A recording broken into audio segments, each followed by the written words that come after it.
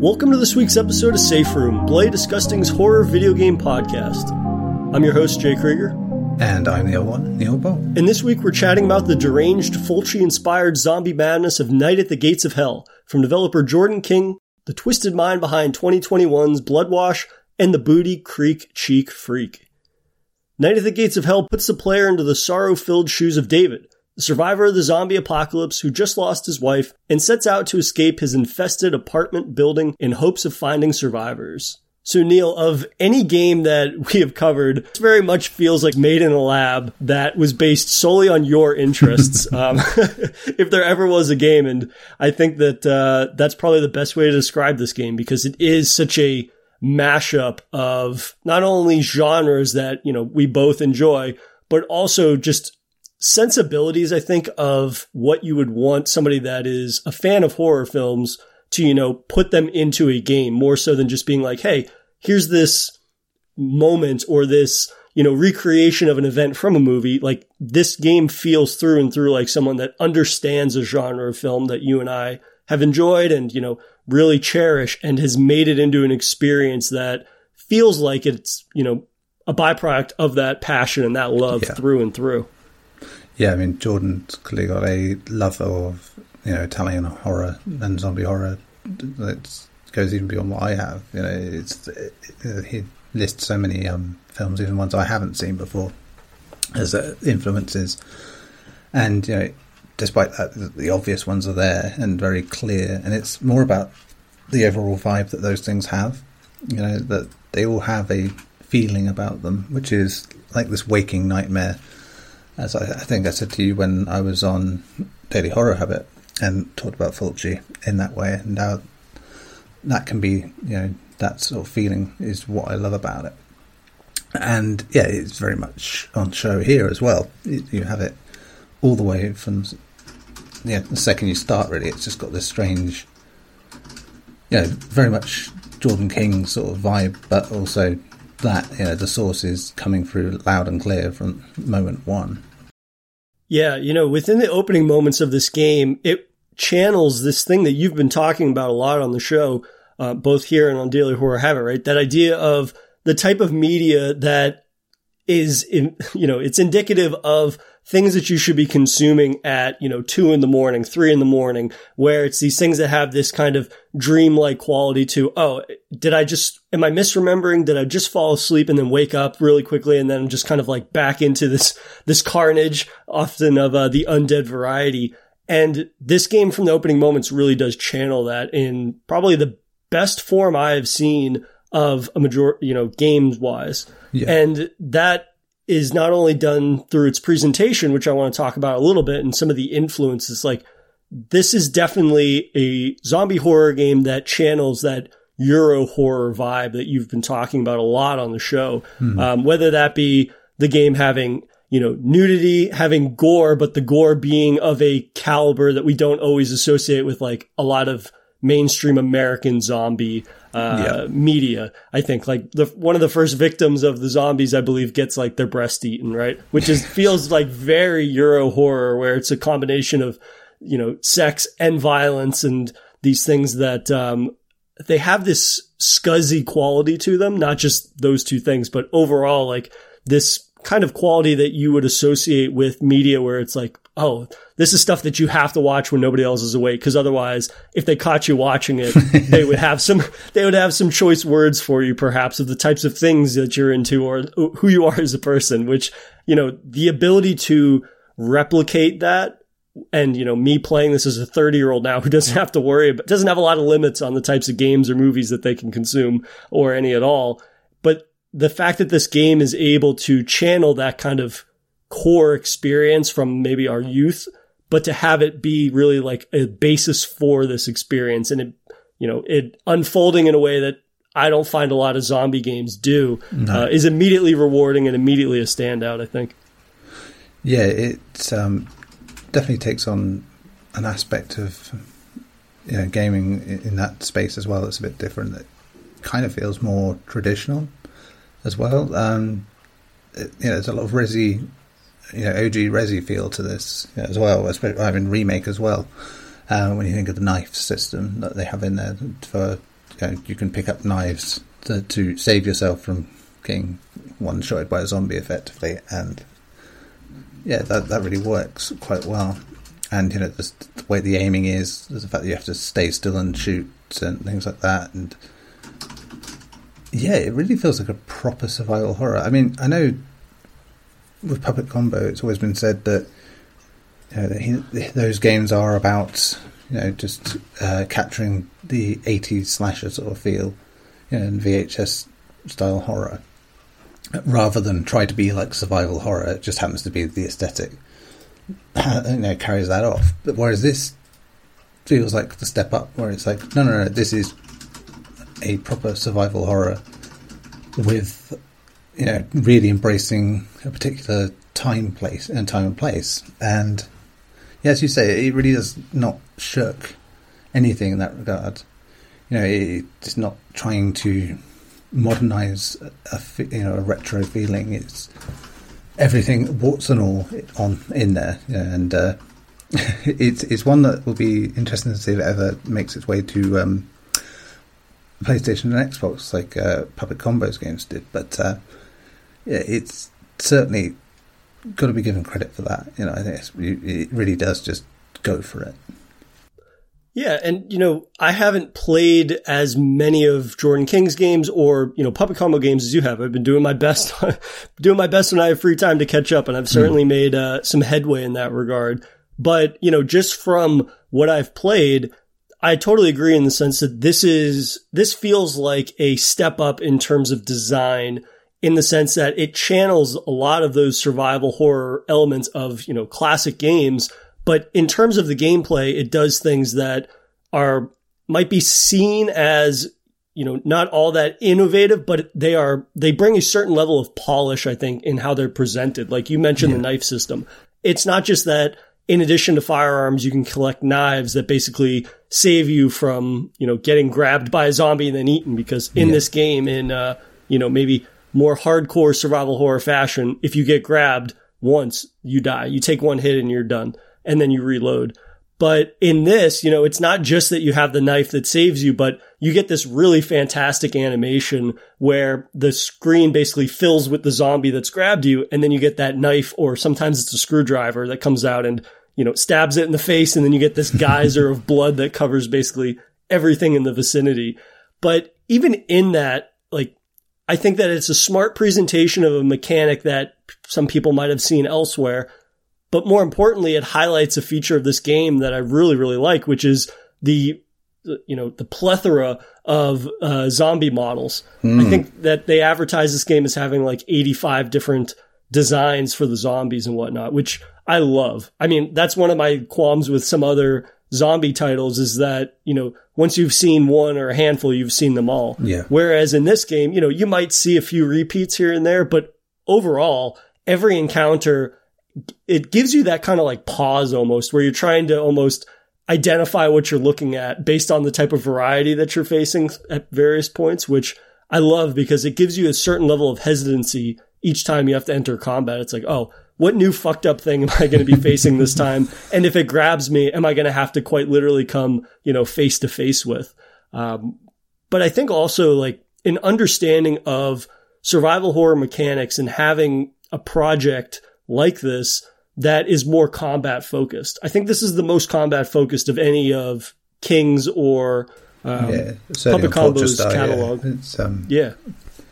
It's very combat focused, and totally designed around it as well. It's great use of tight dark spaces with lethal encounters. That's the whole thing of it. It's the fact you have to stop and shoot, the fact that you are often cornered very quickly, means, and then you don't know if you remember if you have a knife left or not, and the variety of zombies and shape, size, and everything means you can never be confident of what's coming around the corner next. It's without there's no zombie is really generally quite different to the other in terms of they're all humanoid.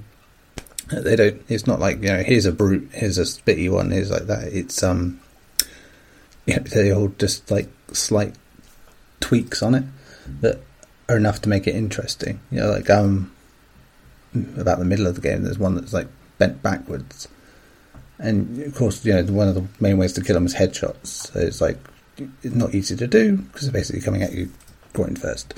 And so the only way you can actually get them is to aim between the legs and shoot the head that way, which is like simple but really demented and works well, strangely. Well, it's a good tweak on just overall like the singular mechanic, which is you have to shoot them in the head, right? Which the amount of zombie games we've played that don't even abide by that, typically, it adds a level of lethality to zombies, right? That we don't really necessarily have in a great deal of zombie games anymore. I would also say, the fact that this first-person game is able to channel the way in which people like conduct themselves in a more traditional third-person fixed camera angle survival horror game, but in the first-person perspective, which some people might feel is like restrictive, I find to be a benefit to capturing that, which is, the slow reload times, or the fact that if you don't aim down the barrel of the gun, sometimes your aim is going to be off because there's no HUD, no reticle, right? That plays into also like the manual aiming, the manual ammo check, right? Where you have to literally, if you have the revolver, you have to flick the cylinder out and count the number of shots you have. Shotgun, it brings up a little HUD when you're holding that button, and same with checking the amount of knives you have. But just a little moment like that, it makes every decision that the player makes have an extra layer of thought applied to it, because if you're not doing that periodically, what's going to happen? You're going to dry fire, and then you're going to be out of knives, and then you're going to be, zombie food. But little things like that, along with the fact that if you're going to aim down the sights, you can't move. Those are the things that prevent this from ever feeling like just a traditional first-person shooter, right? Or it prevents it from ever getting away from the survival aspect of survival horror, which it's so clearly emulating. Yeah, and it throws out like jump moments to try and catch you off guard constantly, but makes them just obvious enough that they're going to come. And it's going to happen, but then does something, they make sure it's at the moment you least expect rather than the one you're going for. It's going to happen now, it's going to happen, oh, it didn't happen. Okay, well, I've got what I need. I've got past that bit. Seems like I'm going to go away with this. Bam, hit you straight away with that. That, and the zombie noises are also quite unique as well. There's just all sorts of weird, fucked up noises going on. It's like, the first time you step out into the corridor in that apartment block, and it's so unnerving because it's look one way, look the other. It's just a long dark corridor, and you hear that horrible gurgly, screeching sort of moan, and it's very intimidating. Which is a really great way to set it. I know at this point we've already had a prologue, which is, tongue in cheek as it is. It's does a good job at setting up the atmosphere, and in every way, shape, and form. But this. Then when you get to the meat of the action, you do suddenly get given this idea of no, as much as this is a good balance of comedy and horror at times, it's so much more horror to it than I'd say even Bloodwash had, because it's really trying to go for that sort of oppressive atmosphere. Everything's happened already, everything's messed up, and you're pretty much caught in the hell of it, which, as you say, so many games have done that, but doing it with as much success as it has done here, rare, very rare. I was blown away by that prologue, and if for anybody that's played it, they know that it has a very traditional kind of setup, right? It's a guy and a girl, they want to go have sex in the woods, and that kind of like intro to any horror movie that anybody has probably seen from any era, right? But the fact that they're able to balance the horror with comedy in a way that doesn't feel like one is undercutting the other. Like that's kind of like the hill that I die on always, is just like how difficult horror comedy is, in that I often personally have a lot of difficulty enjoying those because one of those elements is typically stronger than the other in my experience. But with a game such as this, just as soon as they introduce, and I'm thinking about that prologue specifically, they introduce a laugh here, they introduce a laugh there, but like you said, if it's not the player not being immediately faced with, you know, a horde of zombies or something, the atmosphere is picking up that slack or that downtime in between of just being very unnerving, very brooding, in a way that, you know, it reminds somebody like myself that's only been playing these lo-fi, low-poly horror games for like a year and a half or 2 years at this point.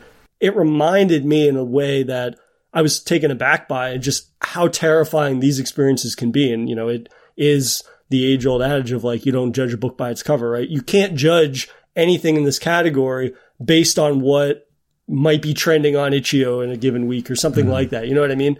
This is a type of experience that in the right hands can be genuinely terrifying at times, no matter how it looks. And this game is peppered with little moments like that. Even if it isn't this massive set piece, perhaps it's just a note that you read and then what you find in a room that might be attached to those notes or something along those lines can be pretty terrifying. And there's a couple of environmental moments, in terms of environmental storytelling that were quite terrifying and things that I was not expecting. Again, you know, you are being, facing these hordes of the undead periodically or throughout the entire experience. And the fact that there are little horror stories built into this game that you find very organically, like I'm thinking about the apartment block and how, you know, the prologue indicates to the player that this isn't just your normal run-of-the-mill zombies. There's cultists involved and there's satanic rituals involved in these things.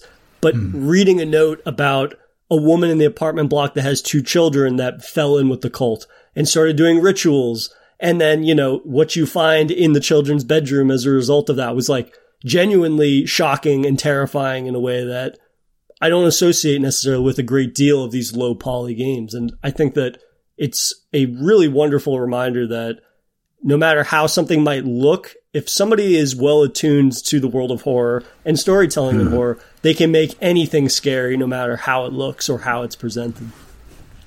Yeah, I think what is often underlooked in this sort of VHS style horror genre is that when it's done right and someone understands what they're doing, it's more than just slapping, you know, VHS filter on top of it and calling it a day. It has to be everything about the thing that is contained within it. It has to feel like those things that would be on at 2 o'clock in the morning that you'd never seen before and were like, wow, how are they showing this on TV like this? Or, you know, that DVD or VHS that got passed around and say, oh, you should watch this, this is crazy fucked up sort of thing. And that's what this does so well. I mean, that soundtrack as well, I think is just immense as well. It really does just feel like it was made during that sort of, you know, Goblin era-esque, you know, stuff. It really does do that perfectly, which I think, you know, if you're going to make a game that is very much based on Italian Euro horror style zombie stuff, you've got to have the soundtrack to work with, and it's there. It's just fantastic stuff. I'm so glad you brought up the soundtrack, because the soundtrack, as all the things that you've said, I agree with. And on top of that, you know, you have zombie groans and moans in there to a degree that no matter what environment you're, you know, exploring, whether you're backtracking or whether or not you've just killed all the zombies in the area, it still has a level of unnerving to it that kept me on my toes. And, you know, when I was playing it at 1 a.m. after a few beers, it definitely freaked me out about hearing like a moan or a groan directly behind me, turning around and nothing's there. And, you know, that's one of those things where it's like, oh, well, that's fabricated tension. But at the same time, given the nature of the undead rising, but also, you know, the satanic sort of undefinable, unknowing black magic behind everything, it's like, oh, maybe something spawned behind me, because that would work in this world that has, again, this very dreamlike kind of element to things behind it, which, you know, on top of creating a great atmosphere and it being this oppressive thing, you know, keeping you on your toes or at certain points of various late night inebriations, you know, making you jump in a way that, you know, I don't necessarily know I have with a great deal of other zombie games. I think also, you know, you mentioned presentation and how these types of games are notorious for having features, or maybe they're just known for having these features of, you know, applying grain to them, or, you know, the various time periods that you can get different filters for what you're seeing. You know, I'm somebody that while I appreciate that and I appreciate the grain and making it look like a VHS, it's kind of like a shoddy VHS tape in these things, I can't play any of these games with those features for very long because it kind of just gives me a headache. That's just how I am with those types of things. So I turn those features off, and I still found it to be every bit, engrossing in terms of like channeling a lot of horror films that I've enjoyed from this particular era. And it having, I don't know, a level of, I suppose, architecture that goes a step further. I'm thinking about later in this game when you leave the apartment, right? Those confines of the apartment complex, and you're exploring this kind of like cobbled little town that kind of looks like what I would assume a seaside town in Italy or something would look like, right? Which is perfect for what we're doing here. So it's really good in that. Sorry, just to jump in and remember, it was Clement Panchal, I think is how you pronounce it. He's the guy that did the soundtrack. He did Murder House's soundtrack as well. So, terrific. Good, very good at doing these sort of things. That's for sure. Yeah, sorry, carry on. I was going to say his work on this game definitely pairs incredibly well with the variety of environments too. That was another thing that I was surprised by. Just in terms of, you go from the prologue, which is out in the woods, and you go to this creepy, moody church, the confines of the apartment block, and then you venture out into that, seaside town. And then furthermore, you're going to investigate, the island and whatnot, the more tropical finale of the game. But I really, really enjoyed the wide range of environments that, I'm sure all have not an Easter egg, but like references to other horror films that, took place in a variety of environment, any number of, places that look just like this.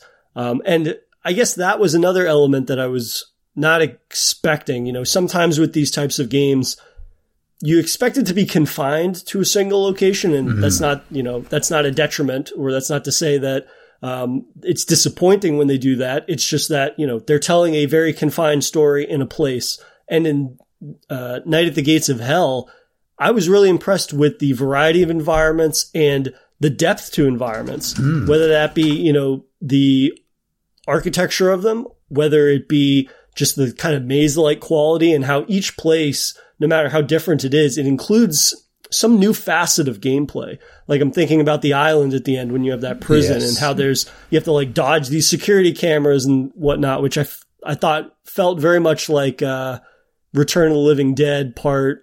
What was it with the military base? Was it 3? The third one? Yeah, I think it's the third one with the military base and whatnot, which I thought channeled that. But I was really impressed with the fact that this could have been something where you start as a survivor of the zombie apocalypse on the top floor, and you have to get to the bottom floor to escape, and that's the experience. Yeah, but here, you get to explore this wide variety of environments, and, with the seaside-esque Italian town, you have to go through these 3 different settings there to find 3 different parts to fix the boat, and each one of those environments is completely different. You go from, the prison to a dance school, and of course the third one's eluding me, but it's the number of, varied environments that each bring their own types of scares to them, which I was very appreciative of. Yeah, and that just brings up some of the batshit stuff that goes on, as you get through it. I was saying earlier, how comedy and horror have gone quite well in previous Jordan King games. Bloodwash, it was there. I mean, the Booty Cheek Freak, definitely had a lot of that. It was very, very much leaning into the comedy side of it. No, possibly. With a title like that, it's like, but it worked really well. But here is definitely, the balance is perfect. Almost, it's like, it feels, the humor is very much, of an age. If and you're not going to enjoy it if you don't understand where this is coming from, where it's taking place, as a homage. But it does just do the stupidest things. I mean, we were going on about the zombie variety. One of the funniest ones is when you go to that dance school, and there are little ballerina zombies, and they're just doing fucking pirouettes as you try to shoot them. It's like little bits like that. It just made me laugh. It's like, it's as disturbing as it is. It's like, these are child zombies, and they're doing pirouettes, but see, you found that to be funny. I found that to be terrifying when you walk around that corner and you just see these zombie ballerinas, and then they charge at you basically from. And if you're like me and you wanted to run away from rather than run towards the threat, I tried to like position myself behind a desk that I retreated to, and then they branched off on opposite sides of the desk, which freaked me out even more, which, you know, just because I have the shotgun now, it doesn't make me feel any more empowered. I mean, and again, the use of slow zombies is done so well in that regard, because they make everything that you can do a detriment to that, you know, to be having any kind of advantage over them. So, you know, because you have to stop and shoot, because you're often in tight spaces, it really does just make it a very difficult sort of thing, even when you've got the upper hand in a shotgun. You know, but you know, because sure, you may take one down, but if 3 or 4 of them are after you, and you haven't thought out your strategy properly, you're done. Like that. And like we said, you know, the fact that you are one and done if you haven't got a knife is terrifying. So when you get these slight variants on the zombies, not only do you have to think about the headshot, but it's about, you know, where the headshot comes, where you normally think a headshot comes. This one's smaller, this one's bent over, this one's doing this, that, and I like that without going too crazy, it keeps throwing up different interesting, you know, variations on a theme. And makes it tense, you know, which is very difficult to keep up, and it does it so well. Yeah, especially for an experience that, you know, tops out at give or take three-ish hours. I was really surprised by just how important that variety of zombies are to, you know, not feeling like I'm getting burnt out on what I'm facing within the first, you know, hour, 90-minute mark. And I think that, you know, part of it is humor, right? The first zombie I think I killed, or the second zombie I killed, was a zombie wearing a tuxedo, which made me laugh. And then the next one was a zombie that has a shrunken head, basically, that looks like a voodoo doll head. And the first time I missed that and only had one bullet left in the chamber, I was like, oh, I've got this, and then missed. And then immediately have to do that mad scrabble of backing up and trying to reload and not get caught on a piece of the environment or back into a wall. You know, that's genuine tension in a way that, again, I think no matter how a game looks, can be very difficult to replicate that. And, you know, some people might have something to say about, you know, well, the mechanics are, you know, slow reloading. You can't move when you're aiming down the barrel of the gun. But I find that to be the best, or maybe the most flattering way to do a homage, right? Because you can certainly look the part. You can have all those effects and these things that, you know, people could say, oh, it looks like one of these PS1 era games or this or that. But you have to have certain elements that come through in the gameplay that might not replicate how games from that era played.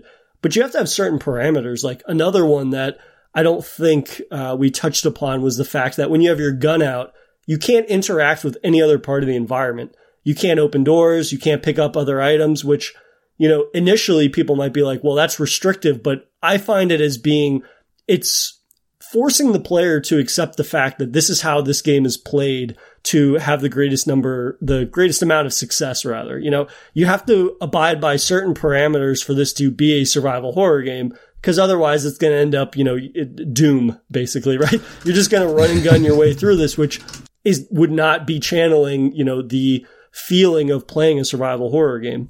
And I think that, you know, it's a minor detail about gameplay, but I think that it's one that largely dictates how the player progresses through the world, and sort of not a great deal of strategy to this game, but it makes it, the player has to think a little bit more about each action than just, oh, I'll just shoot my way through this. Because it's like, no, you're going to miss certain items. You're going to miss being able to potentially open a door, which acts as, you know, an escape from a certain area and whatnot. Yeah. But yeah, that was another little tweak on gameplay that I ended up being appreciative of, rather than finding it to be necessarily a hindrance. Yeah, it's weird you're saying about you know, the fact that you can't do anything, interact with anything else while you've got a gun equipped. It's like a strange sort of correlation happened with something else I was reviewing at the time, which is, it was funny that you had this as a system, because I was playing a game that was basically Animal Crossing called Hokko Life. Yeah, and basically when you got your pickaxe or whatever out, you can't interact so easily with other things. You have to put it away to talk like that. It's not like you can fucking murder anyone with the axe because it's Animal Crossing style game. But it's like, but it's such a weird juxtaposition to go from that to the same thing happening in Night at the Gates of Hell, and then me being a bit too serene about it, and like thinking, oh, it's okay, it's like that. And then it just sort of kicks in. Oh shit! No, this is a bad thing. I gotta go do this. It was just so weird to have two games doing the exact same little minor detail from very, very different ends of the spectrum. It's like, I mean, you couldn't find two games further apart, and it was just really amusing to me that it ended up being the same week that it happened. Well, I think that the more we talk about this game, the more we're going to be able to dive into more of the horror, like overt horror elements, again, that kind of caught us off guard, but also, we can dive a little bit more into some of the humor elements of this game. And I'm curious to see how, that blending further into the experience that you got landed for you. But I think we'll get into that a little bit more when we come back from our break. And we are back from our break, and I think we're going to dive a little bit more into some of the more memorable horror moments of this game, because we've kind of delved into, the basics, right? You are encountering a variety of zombies. You need to hit them in the head or else they're going to grab you. And if you don't have a knife, then you're shit out of luck for that life's run. And then it's on to the next one. But, I guess I was impressed also just in terms of the respawn system, which really did quell an issue that I have had when I've gone back to play games that had this one hit and you're done, which is that, oh, great, I get to do a great deal of backtracking, which then takes an experience like this that is roughly 3 hours and makes it, if I'm really bad at a particular game I'm playing, it could make it up to 5 hours, if not more, from repeated deaths and these things and really, ammo crunching essentially. But with this game, it's survival horror, but it's done so in a way that never really falls into that pitfall, if you will. You do respawn very close to where you died. You might have to kill one or two zombies, but most of the time I found the zombie that killed me was no longer there or it had died, which I don't say it makes the game easier. Because it's still one hit, one kill. But at the same time, it's the thing that it allowed me to keep progressing and to not really get stuck in a gameplay loop of just like, okay, now I get to backtrack 5, 10, 15 minutes, which for somebody like me kind of irks me in a way. Yeah, maybe, I'm not as good as some people that play games, I suppose, but at the same time, like I'm already invested in this experience and I want to keep progressing in a way that doesn't end up with me, half frustrated, have to go play something else for a little bit. But that was one of those little things that, when I'm playing on a deadline for something to cover, it's definitely appreciated. It doesn't take anything away from the experience. It's still, still got more than a handful of times I got grabbed by a zombie because I didn't keep track of how many bullets were in my gun or how many knives I had in my inventory. So it definitely was rewarding in terms of both things, wanting to progress, but at the same time, still getting punished for my inability to, inventory track. Exactly. And that to me is, again, shipping a different scale here, but it's why I really loved Elden Ring so much, is because it took the most frustrating aspects of From Software games for me, which is like you make a bunch of progress, think you're getting somewhere, but because you didn't get to a bonfire, oh sorry, no, you're gonna have to do all that again. And it sort of gives it in small bites, and that encourages you to sort of keep pushing on and keep trying on, and you'll make mistakes and you'll not punished as severely for them. And yes, you will hit brick walls, and yes, you will hit points that are tough, but so everything encourages you to try harder and know that it's not you, it's it's where you are. You can reassess the situation you're in and come at it in a different way. While this is simpler, in that regard, it is still like that. In a lot of ways, you have that flexibility by having such quick, close respawns. I think way back at the beginning of this podcast, in the second episode when I talked about this with Amnesia Rebirth, where it's like having a death system that doesn't punish you is great. It's like, in that case, it was a system that, it does punish you, just not in a gameplay way. It's more of a narrative way. But I like that idea of a system that you are not being pushed further and further back because you can't get past one bit, and yeah, so it works so well. And I was really grateful for it because it gave me the things I love about Resident Evil in a classic sense without the bullshit that classic Resident Evil has. So I was made up to have that sort of combination. Yeah, I would go so far as to say also, you never really are crunching for bullets, right? The only thing that you're ever necessarily out of are knives, right? Because if you aren't careful, you're of course going to blow through those knives, which give you basically a 1-up. And with guns, though, it's the thing where ammo is so plentiful, and unless, you're just firing from the hip constantly, which all of the gameplay that I had seen, like video or trailer wise, it was just them firing from the hip and getting headshots. And I tried that the first time and of course immediately died. It was the thing where if you're aiming down the sights, you're not missing. So from afar, it's not an issue. But again, it's the amount of zombies that you face at a time when you have either a 6-shooter or a shotgun that's got 4 shells in it. It is the type of thing that I'm never necessarily out of ammo, but it's more about the quantity and a set of game mechanics that operate in a classical survival horror mentality where it's like, well, you're not going to be rapid firing off shells constantly. So you do need to think about, your positioning, the amount of time that you have before one reaches you in these things, which I was appreciative of. And I was not necessarily upset when I got grabbed by a zombie because half of the time it was my fault. It was due to an error on my own end of things. So I didn't become frustrated in that way. And again, like we've mentioned, the game doesn't punish you for dying. It's fairly quick in getting you back into the thick of things and progressing.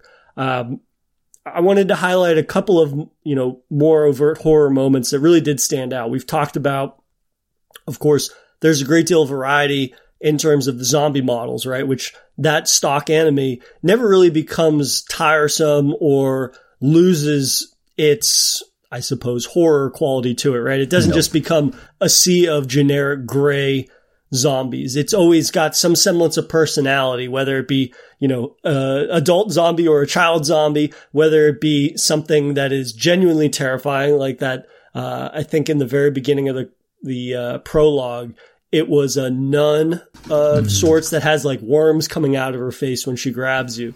Yeah. Or, there's more supernatural elements to some of the zombies, which I really liked, which was like when the heads in one section come off of the zombies, the heads crawl around with the spinal cord trailing behind them like a snake. And all of a sudden you're faced with a foe that, to kill them is not all that different than a normal zombie, but there's a new, facet to gameplay where it's like, okay, now I have to aim below the knees for something that's coming at me. And it's not just one, it's a handful, which, kind of throws you for a loop the first time, which I liked. You have those enemies. You have, of course, zombie dogs always have to make an appearance at some point. But also, even the monstrosity, which is one of the first sub-bosses that you fight, right? Which is basically a fleshy mound that has zombie heads hanging off of it. Yeah. What I really, really found impressive about that was that perhaps a lesser developer or a developer that just wanted to throw a boss in there might say, okay, we'll throw this boss at the player that's essentially just a bullet sponge. They look different, so just because they look different, we'll just make them a bullet sponge. But with this enemy, it still applies to how you take down the normal zombies, which I thought was really ingenious in a way where it's this fleshy mound, but there's heads hanging off of it. So you, of course, have to kill all the heads because that's what the game has conditioned you to do, obviously, to get through all of the hordes of the more stock standard zombies. And just, I really appreciated the fact that the core mechanics don't change just because the type of enemy does. Yeah. The enemy itself, the way that you face off against it is different because it charges at you. It has more than one life, essentially. But at the same time, it doesn't fundamentally rewrite the way that the player has been playing the game. You still have to get headshots 5 out of 5 times before you can take that thing down. And I thought that was just a smart implementation for a boss that could have very easily just been a bullet sponge. I could have had to run around that restricted area for, 15 minutes, pumping slug after slug after slug into that thing. But because King realizes the fact that, there's only one way to kill a majority of the enemies, it needs to be applied to the boss in a way. But in this, fix, it is that, okay, it's got 5 heads instead of 1. And I just found that, it was a seamless transition into a boss fight that the game itself did not really indicate it was heading in that direction for, any period of time. Yeah. And you know what? That is really a great thing, that everything is so balanced. I can say there are points where you can call bullshit on certain shots not hitting. It feels like, no, that should have hit. That maybe should have hit. But I think it's just the nature of game design. Sometimes that stuff happens. But it feels like the fight is balanced. It's not just about what you can do. It's about what you can do, they can do. And yeah, sure, a bite from them will kill you. But, you hitting them in the right area will kill them every single time. It shouldn't matter what variant of them they are, unless they're like some sort of super variant, or indeed not human, as comes up. You can expect it to follow logic. And as you said, that's brilliant, that we don't have to have this, oh no, you have to hit it with this many things before it goes down sort of thing. So no, this is a rule. Hit it in the head, it goes down. Hit it in the head, it goes down. And yeah, that is a great example of going around that thing and making it into a boss fight. It's like we'll still follow the rules, but we'll make it interesting. And yeah, it's a really, really smart way of doing things. Yeah, plus you would run into the issue of, if it was just a bullet sponge enemy, then the player would more or less probably run through their ammo, right? And that in of itself would be going against sort of the thesis of survival horror, right? Is that it's not so much that you're faced with an enemy that just needs more bullets to be taken down, but needs to be strategically taken down, which by a certain extent, again, the same level of strategy that's applied to taking down a basic enemy in a survival horror game should more or less be attributed to a boss, but it's just multiplied in some way or heightened in some way. But it shouldn't be this, event that is going to make the preceding 20, 25 minutes a struggle because all of a sudden you have no ammo or something along those lines. And the world itself, while it is certainly not spare, or, there's not a lot of lack of ammo to pick up in this game and whatnot. At the same time, though, if I have to dump, 20 shells into a boss, that's going to put me out in a way for the next, chapter and whatnot. Yes, exactly. Which could, definitely go against the idea of like, well, this is not really a survival element of this game. It's more of just an action portion of this game, which, could have its moments, but at the same time, it might feel like a portion of the game that you could highlight that goes against, again, that sort of central thesis. But I would be remiss not to mention what is one of the more notable boss fights, I'll say, which is basically zombified Jaws, right? You get to this portion in the game where you've escaped the island, you've collected these pieces to fix the boat, so you and this group of survivors that you encounter can escape finally. And we'll talk about those, that eclectic bunch of oddball survivors in a moment. But this was definitely a part of the game that I really loved because it was so clearly representative of what I talked about in the intro of the show, which was a developer that not only understands horror, but their love of horror comes through in what they're able to, bring to life in their own game. And while it is very clearly a combination of Jaws and, zombie, right, getting to recreate that moment of a zombified shark, it made for something that was really notable. And it is a standout moment in the overall experience, but it feels like the biggest horror fan in the world getting to say, I'm unapologetic in getting to live out this fantasy of merging two of my loves, that being creature feature sharks and zombies coming together and trying to, replicate that as best they can in the game. Yeah. As you prefaced it in this episode about it being very much my groove. Yeah. In so many ways that then it adds that, and it's like, yeah, now it really is my groove. It's like throw in all the other things it does really well that things I love and enjoy. To have that as well is like, yeah, pandering as it may be, it's there, and I love it. And it's like to have a shark sequence like that is just wonderful stuff, and for you not to be like some sort of end encounter. Yes. I was kind of sure it would be at that point. Yeah.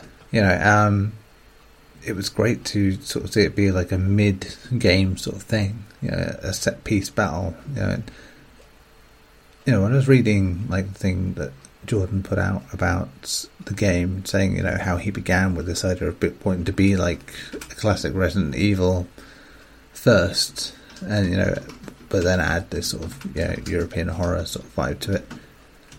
Things like this just made me think, you've really, really got it down on lock here, because not only does this feel like one, it feels like the other, and Christ, one of my favourite moments in two things as a boss fight, brilliantly done. And to be honest, the fact that what happens at the end of that section then and eventually pays off in the ridiculous way that it does just makes it even better. It's like you just have to embrace the cheese that the game goes for at that point. Well, that's the thing too. I mean, the game is so well versed in just firmly having its tongue in its cheek to the degree that it might actually pierce through its own cheek and come out into the world, because it is a game that fully leans into its sense of humor. And I think that there's no instance that's more clear of that than when you interact with the survivors, right? You interact with, I believe it's Stan, who was a recurring character from Bloodwash, even who is like the neighbor with the voice of reason, basically, for the character, returning here and, being his saintly way of rescuing a woman and this peculiar, supposedly child, but I think that by the end of the game, that's in question, for sure.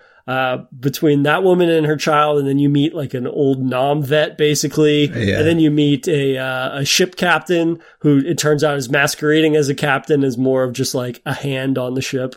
I love that you get this bizarre group of eclectic characters that all have their own weird fucking things just to give the player e-readings about, but at the same time it makes for a game that, again, it knows the type of humor that it's going for. It fully leans into it in a manner that's unapologetic, and it might not always land for me personally, but at the same time I can't not respect the fact that this game is so clearly unconcerned with anyone that's not in on the joke, because it knows it has an audience and it knows what it's doing. And at the same time, even for people like myself, who the humor doesn't always land, they're making up for it in the fact that it's making up for it in the gameplay. It's making up for it again in this mood and the craft that's gone into that. And at the end of the day, I end up looking more fondly on the humor than I might in another experience, just because everything else about this is so well polished and so well realized. And it's not to say that element's not well realized, but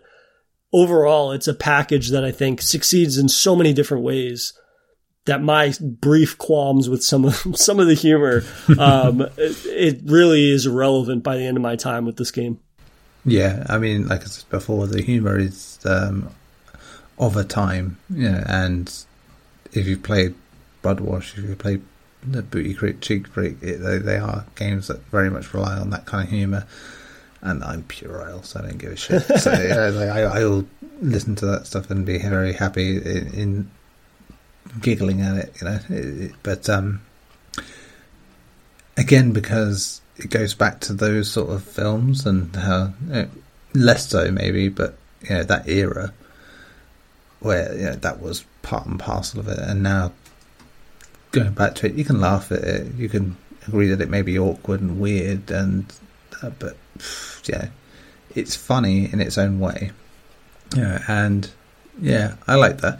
I agree that not everything hits as it should, but for the majority of it, I think it really does do a great job, and just there's always like a character that just ends up being like memorable, one way or the other. And Charles is like the one here, the child, if you will. Big air quotes for big air quotes. They're like that.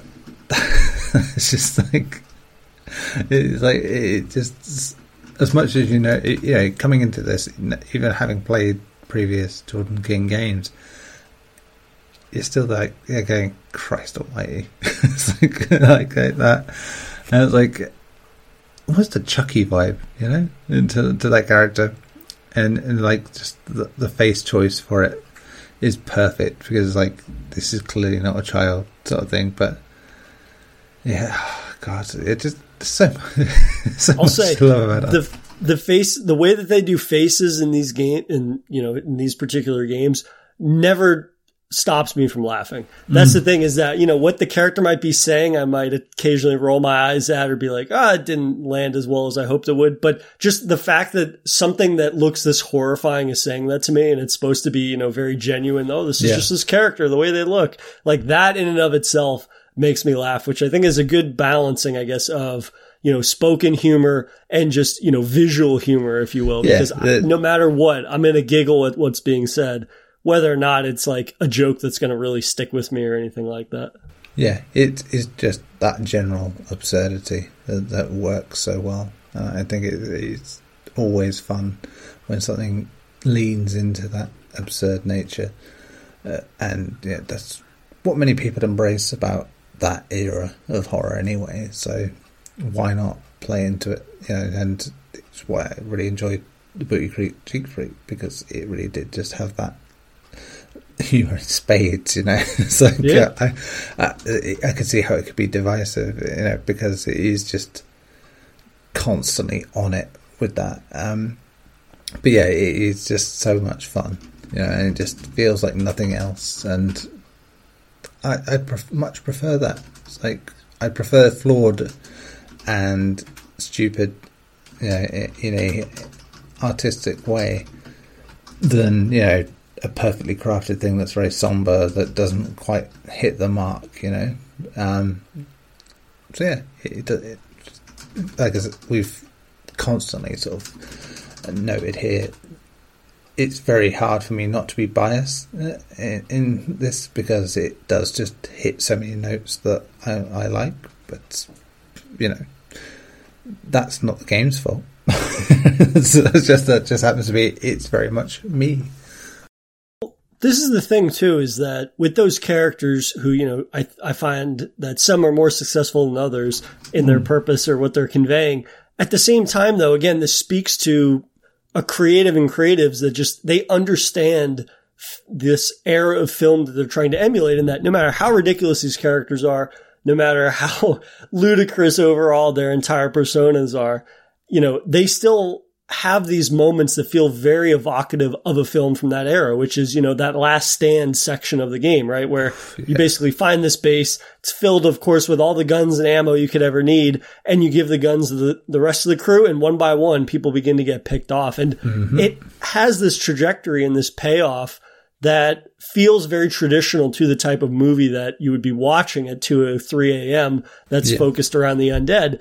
And then, of course, in the true, Puppet Combo universe, Jordan King universe, it has an ending that it completely throws what you think against the wall in a way that totally sticks, no matter how ridiculous it is. And we won't go into much depth about it here, but it is the type of thing that throws you for a curveball in a way where it's just like, yeah, I'm sold on whatever they want to do next, because I love this level of lunacy and hilarity that, is not only defined by that brand of ridiculousness, right? I think that the fact that these games resonate so much with the pair of us is that they are genuinely fun to play, which, sounds very simplistic to say, but I think that sometimes when I'm playing shorter horror experiences or games, it's the thing where it's like they're so reliant on the fact of like, this is my flavor of horror for the month, or this is a joke that I'm going to keep hitting. But across the board with this, again, this like little pocket of the horror universe, first and foremost, these are fun games to play that just so happen to be about these worlds and these people that are completely ridiculous. Yeah.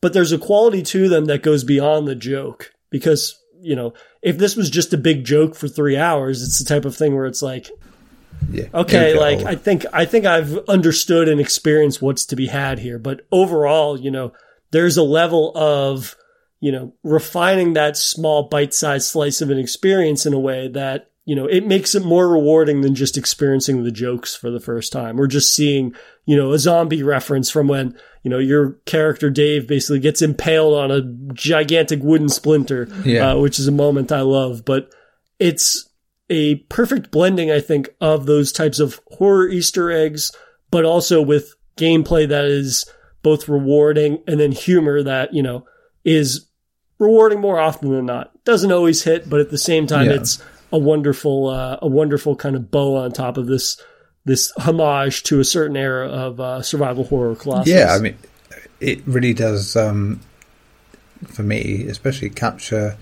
a lot of what I loved about Resident Evil in those early days is they would ape moments from classic horror, and that would sort of build out your sphere of influence, if you will, on that genre, because you've got, oh, this bit's from this bit's from that, well, that's amazing, like that, and you check out more things as a result, which, you know, is always my favourite thing about any game I end up loving is where it takes me afterwards, you know. This is inverse in that regard. It's like, it's all stuff where I'm doing the Leonardo DiCaprio meme, pointing at the screen, going, but, and it's fine, because I like that in a game occasionally, where I feel like I'm in a little club, you know, because it's not like a mainstream set of references. It is very much like a horror fan set of influences. Yeah, and that's amazing to have, you know. It's and not even like big, dumb, obvious ones. You know, it's stuff that is, I wouldn't call it obscure, but for the modern horror fan, it ain't it. You know, it's not going to be stuff that is immediately obvious. You know, it took me years to get to that point, even, you know, to get many of the references even that are in here. You know, but Zombie Fleshy is something that gets referenced repeatedly. For instance, you know, and including the eyeball scene you mentioned, and then I think, you know, the way the game starts with a very clear, you know, statement on, you know, which is like, this is like the bit at the beginning of City of the Living Dead, you know, by Fulci as well. It's like you've got me. If you do Fulci, you've got me straight away, you know. And it's not just that King does Fulci; he gets Fulci. You know, he gets that sort of kind of horror so well. It is just mesmerizing for me, and just, I think if you can start a game in a way that gets people on board who understand that, you're onto a winner, because it's like you can have issues and still sort of gain that sort of forgiveness, because you will end up being able to say, yeah, okay, so it's not polished in this way or that way, but hey, we can look at this and go, oh wow, you know, it really does just feel like Euro-Italian sort of style horror of a certain era in so many ways. And if you love that, like I do, then you're going to be like, fine, brilliant, I love this. This is my shit, as you know, as you saw in the thing I sent you. So, I this is so much in my ballpark, you know, in so many ways. It's a shopping mall away from being exactly what I want. So, and I trust me, I already have an image picked out for this week's social post, because this could not have been, you know, and I describe it this way, not to say that it's not for me as well, but this is so singularly something that, you know, as long as I've known you and getting to know you better, you know, as long as we've been doing this, it seems like something, again, like I said at the beginning, that was made in a lab specifically for your interests, which, you know, just so happens cross with mine as well. But again, like I keep coming back to the fact that even those like Easter egg moments that we talked about and how they might be from what some more modern horror fans might label as being obscure, there's still things that are being referenced that are being recreated in some instances that all horror fans can enjoy, which I think is key when you're doing those things, right? Because otherwise it ends up just feeling like the Marvel approach, which is like, oh, did you pick up on that? Oh, I got that joke. Did you not get that? Everything I find that this is referencing is accessible based on the fact that, you know, sure, it's from those movies, but more importantly, in the moment of experiencing it, it's grotesque or it's horrifying, which, you know, that eyeball example and, of course, the shark attack itself are the best examples of that. But the game is littered with moments such as that. Yeah, I mean, it's got nods that feel more personal.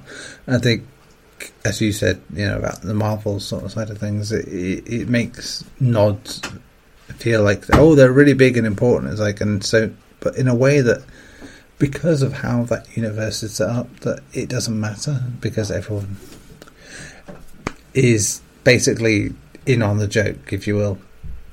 And so even if they aren't, you know, they can just look up on Google, who's this, like that, and, you know, Google, people anticipate that on Google and say, oh yeah, people are going to search for who is this person, so we'll do an article on that. And everyone will be like, yeah, I knew all about this all to begin with, sort of thing like that, which is depressing, you know, in terms of that universe, because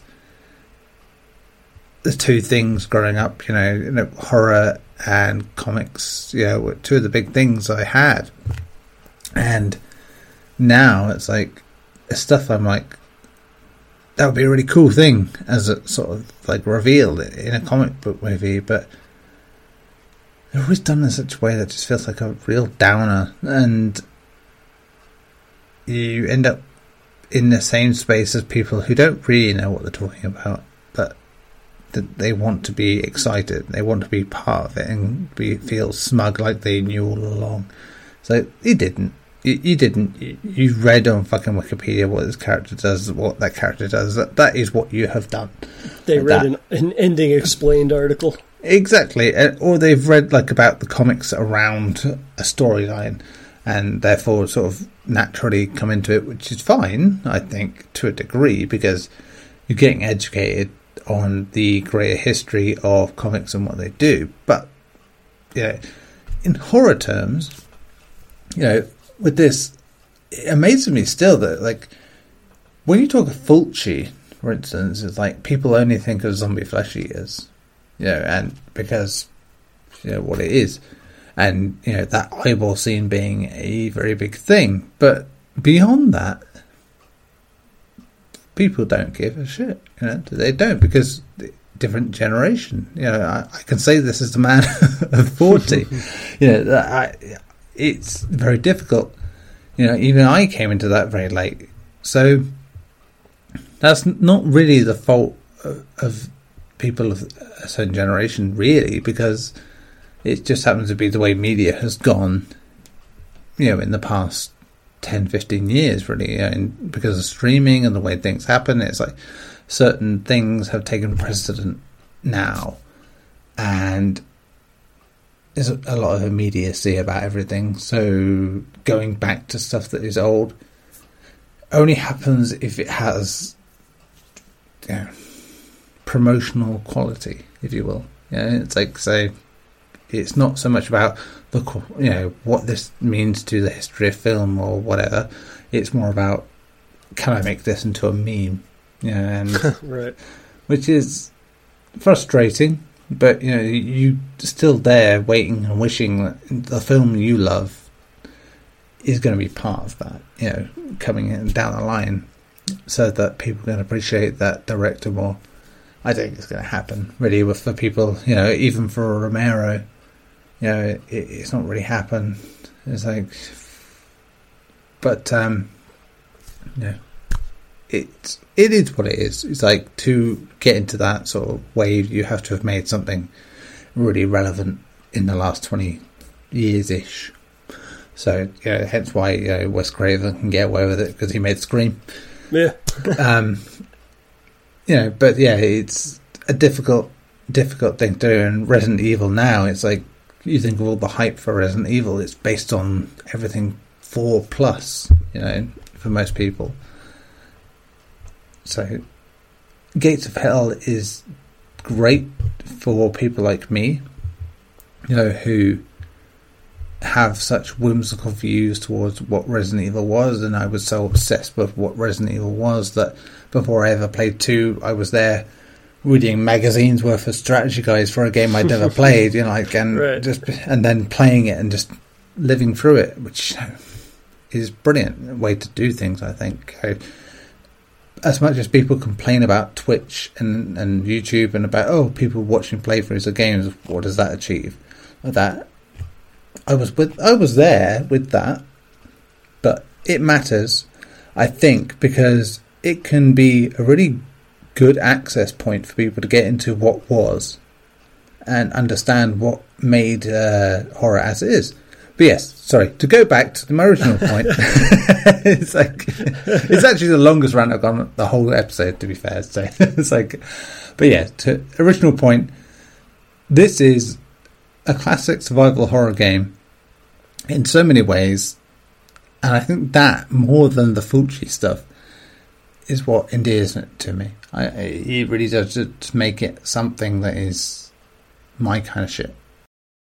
So I guess I'll throw you a curveball, which we haven't talked about before recording. If you were to say for people that maybe were on the fence about this game and buying this game, which, I was browsing the Steam comments and I'd seen a few that were complaining about the price point versus the time investment, which immediately threw me into a fucking rage, which I regret now mentioning because we could go on a whole other fucking rant about morons in that regard. Forming my head. Yeah, exactly. Which means I need to hurry up and get this question out.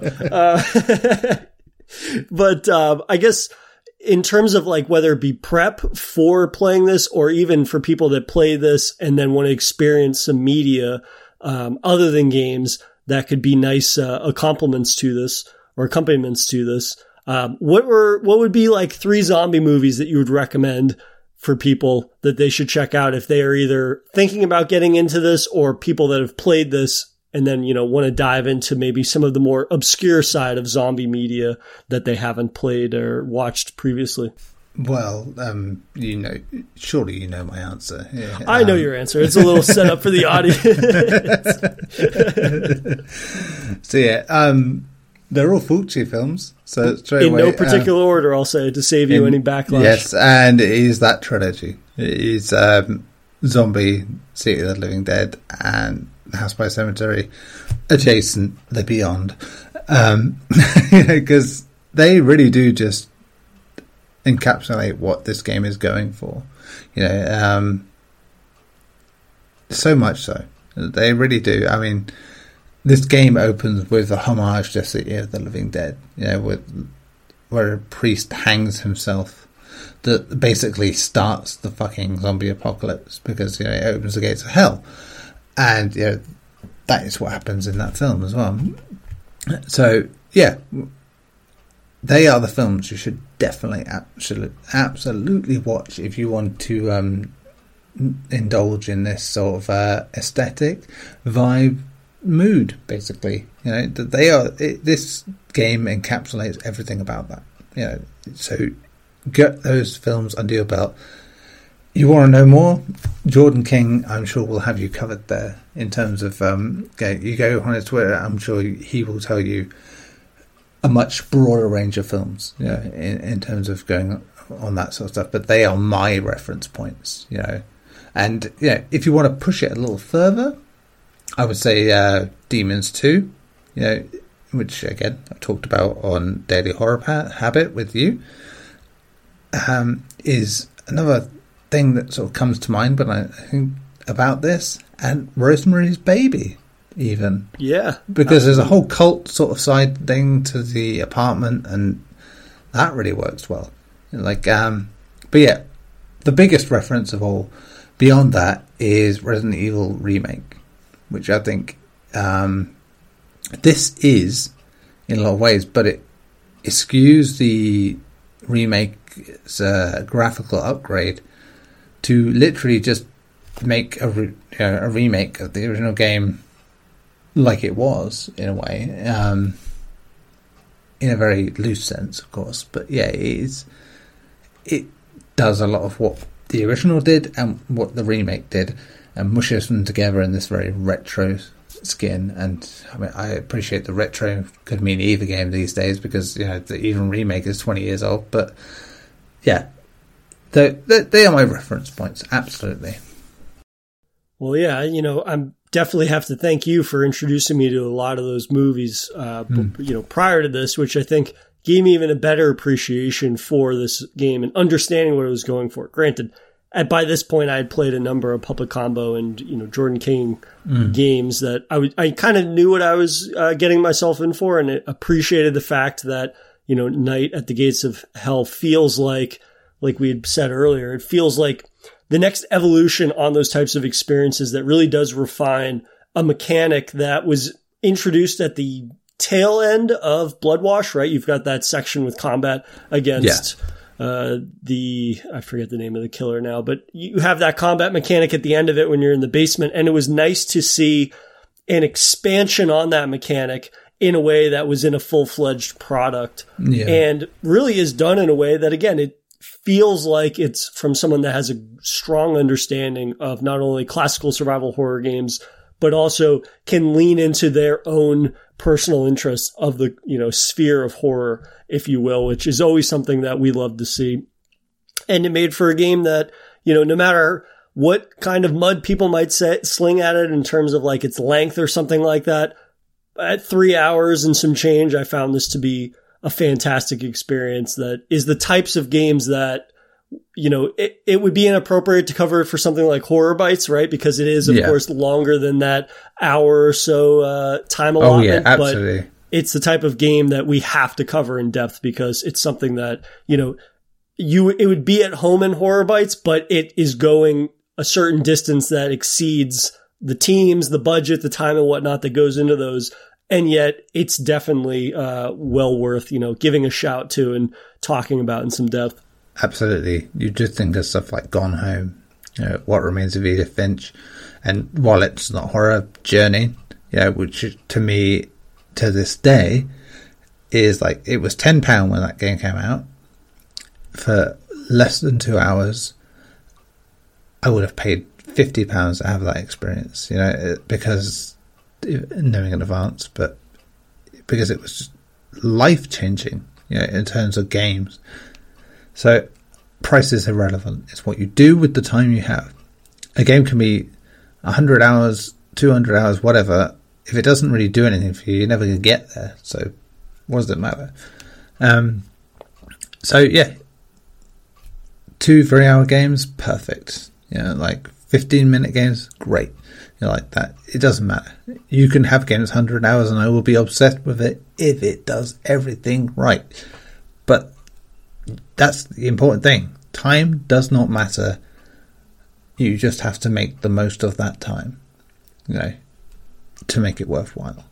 So, and this is very much in that field of examples. That 3 hours, give or take, makes progress, goes different places, feels like a bigger thing than it is, and that's what you want.